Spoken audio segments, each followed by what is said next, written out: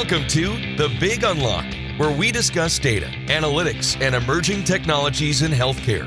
Here's some of the most innovative thinkers in healthcare information technology talk about the digital transformation of healthcare and how they are driving change in their organizations.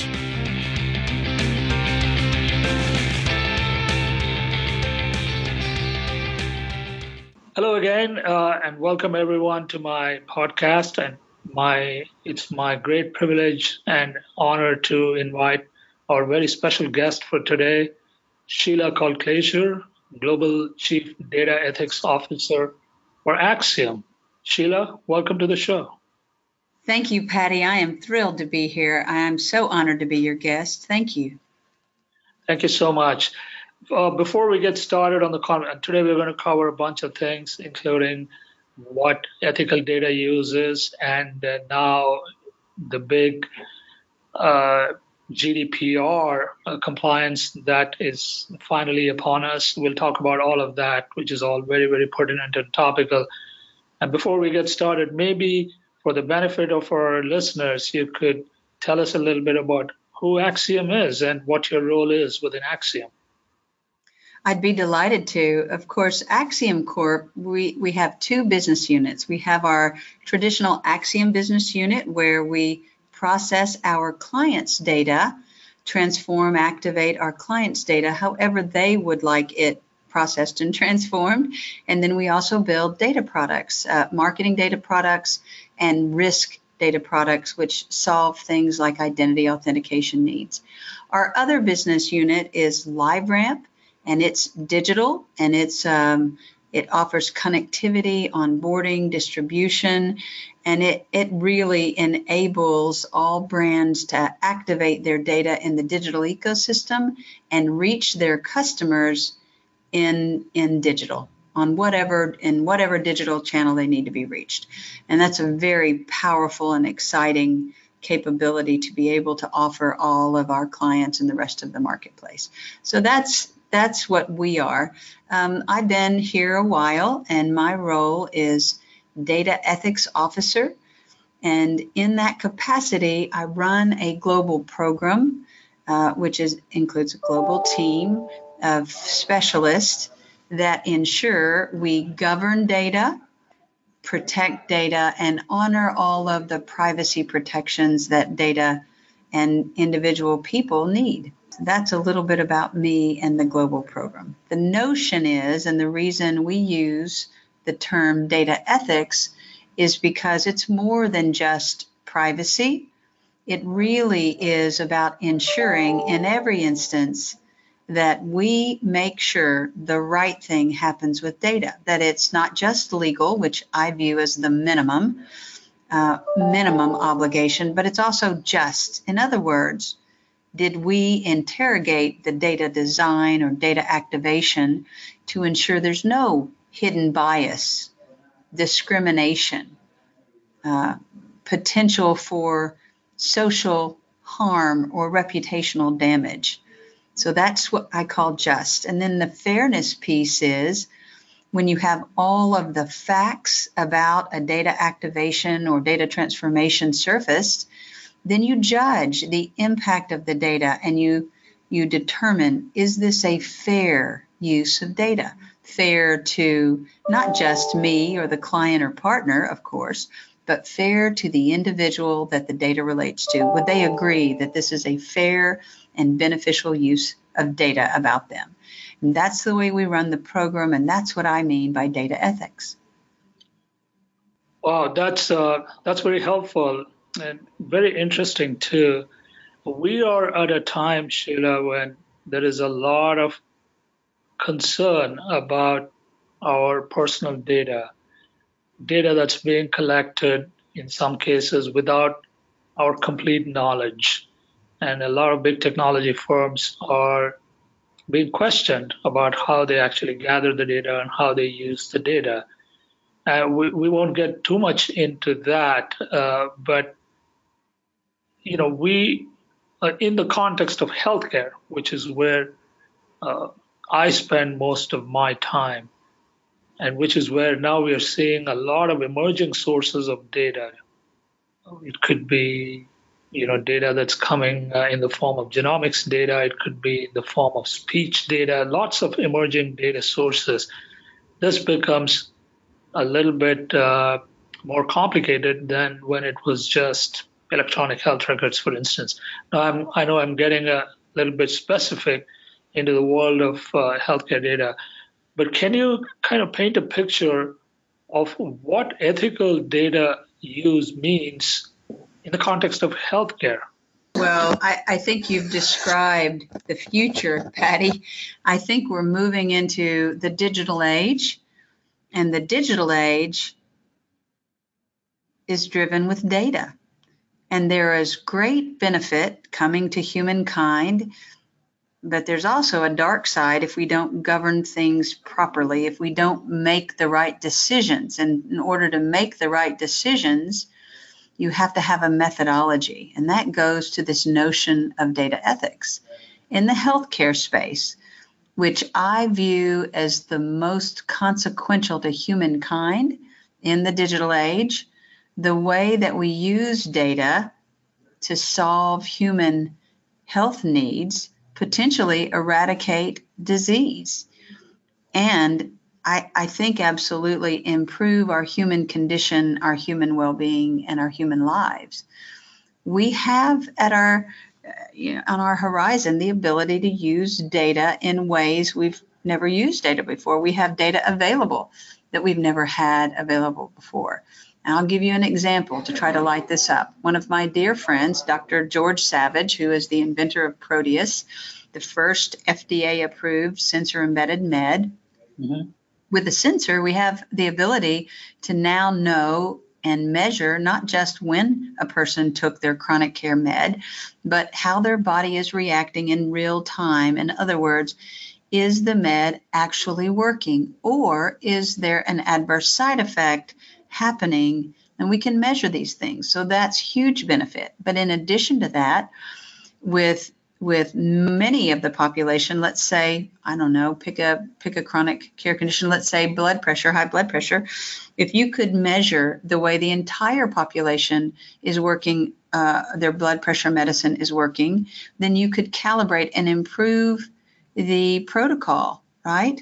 You could understand all of a sudden if that med really performed or if it needed to be prescribed differently across populations. You could understand so much more. When we get to precision medicine and we start adding in other data streams, the potential power and value to improve human condition is staggering. Now, the notion of data ethics is this. We could also get it wrong. We could also be predatory. We could be not have enough governance, and the benefits, instead of accruing to the human, could accrue to commercial interests at the expense of a human.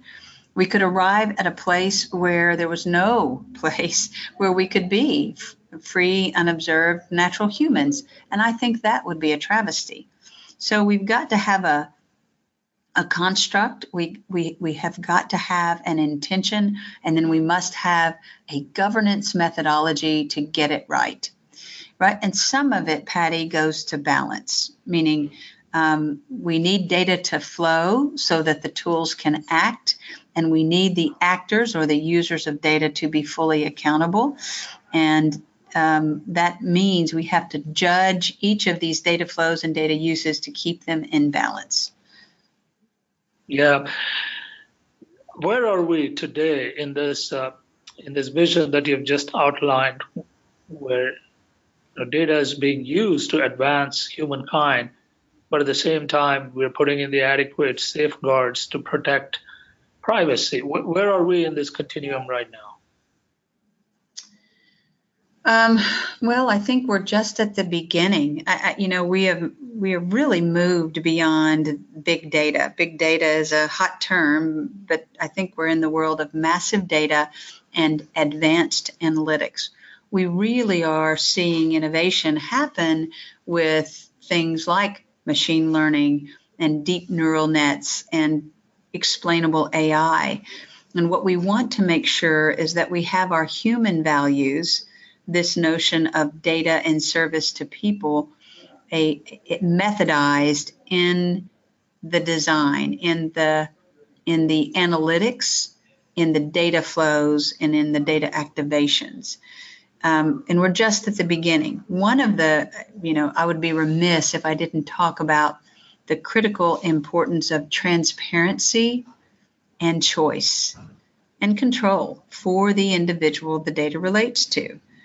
I think we should all be so transparent in an explainable and meaningful manner that any user can understand what is happening with data about themselves and have an opportunity to participate. Like one thing we may need to think about is if we are trying to understand and improve population health, data about us in a purely de-identified form might need to flow.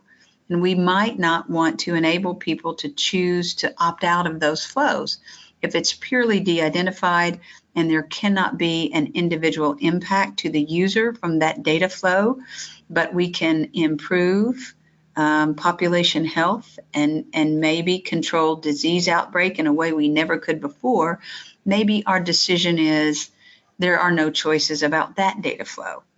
But it's those kinds of granular inflection points where we have to judge the benefit of the data, the status of the data, and the rights of the individual against those flows and benefits.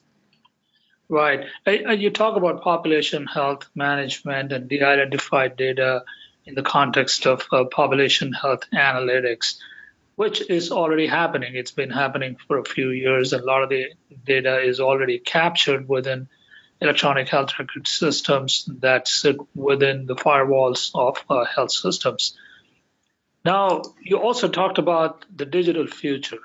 Now, it's no longer entirely within the firewall of a health system. Consumerism, healthcare consumerism is on the rise. So people are now looking for digital experiences for everything from, as something as simple as scheduling an appointment to even getting treatment recommendations over, let's say, a smartphone. And the way people are consuming healthcare is now changing slowly but steadily with generational shifts and a lot of other factors. Along with this comes the notion of using multiple data sources. An example of that would be geolocational data. Depending on where you are, you could be served up a set of recommendations by a digital app that takes data about you from your electronic health record system, but also takes data about you from your location services and anything else that you may choose to share, such as your, something about your conditions or, your lifestyle or anything like that.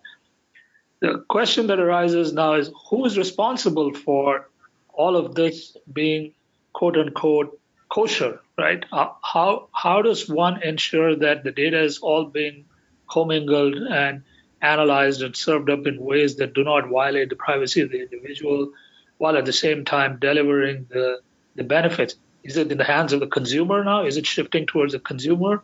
Is he or she now at the center of it? Or is it something else? Well, I think that the consumer should be at the center. But I think the bigger obligation is this notion of accountability.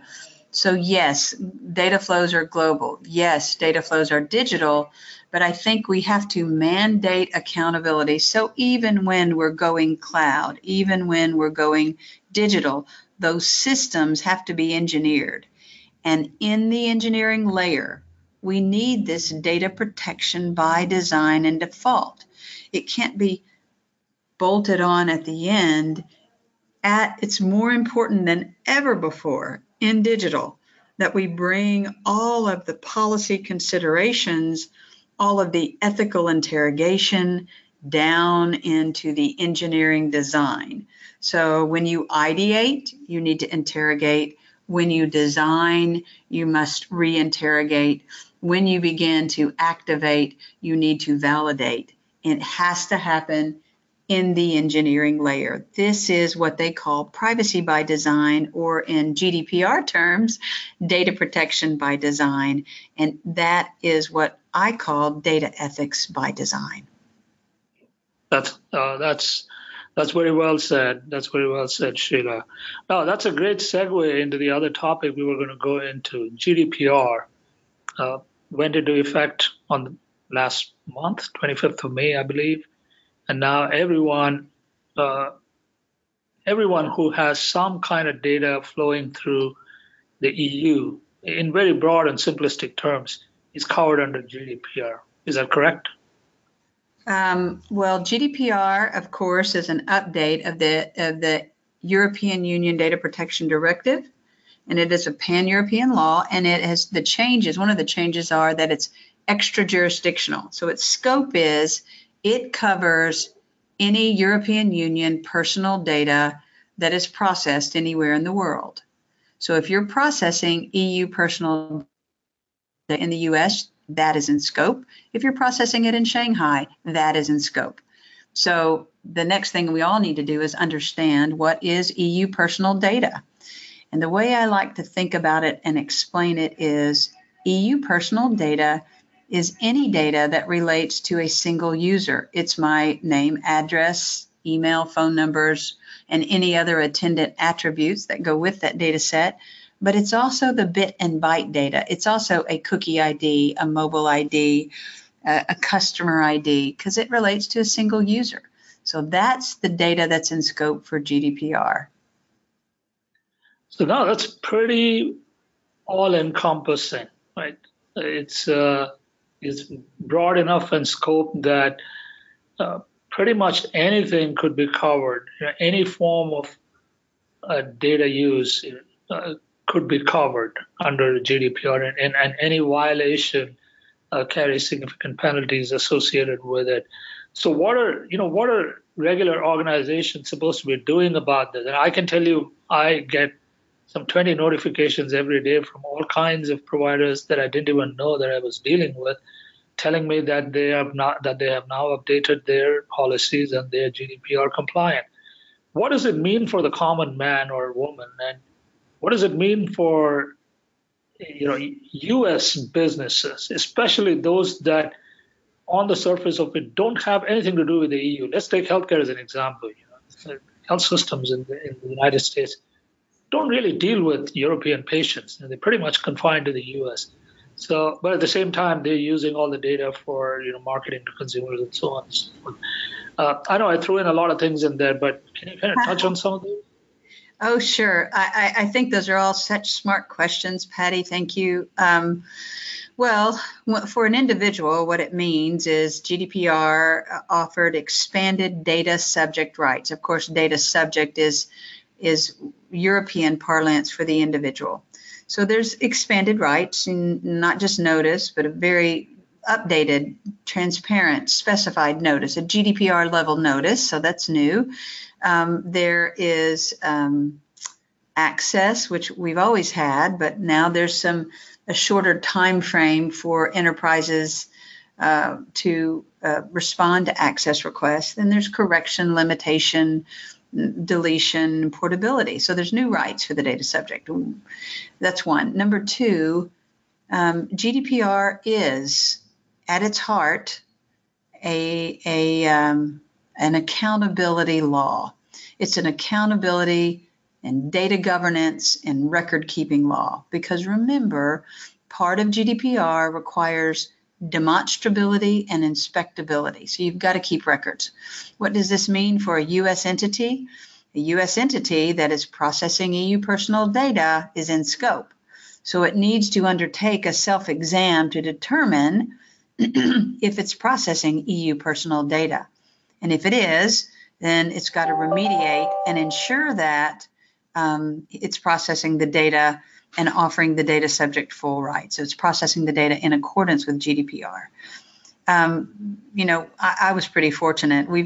Here where I work, we have had a data governance program where we actually govern the data in the engineering layer. That's the way we've operated for a very, very long time. So for us, GDPR was a catalyst to do an inventory and improve our systems and processes and record keeping. But for us that hadn't really thought about this before, they've started at ground zero, and they've had to design that, not just do an inventory, but essentially do a design process and stand up a data governance program.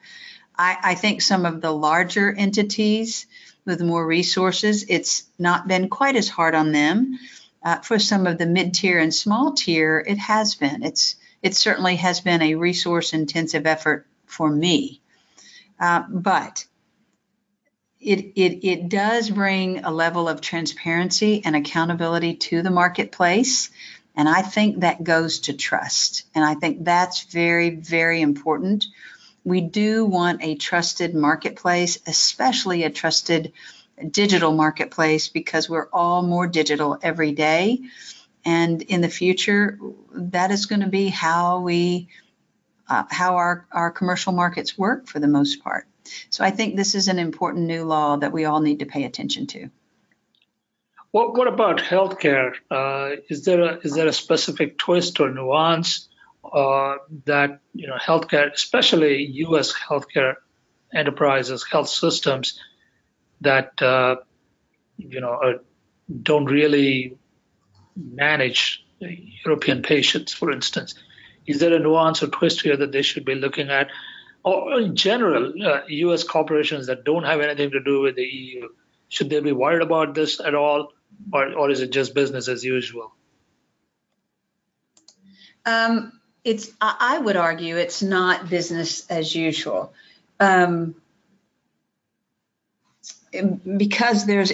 GDPR is essentially more specific even than our own U.S. HIPAA, Health Insurance Portability and Accountability Act. Right. So if a U.S. health system has EU personal data, this is sort of the first analysis. Under the law, under GDPR, there's a notion called incidental.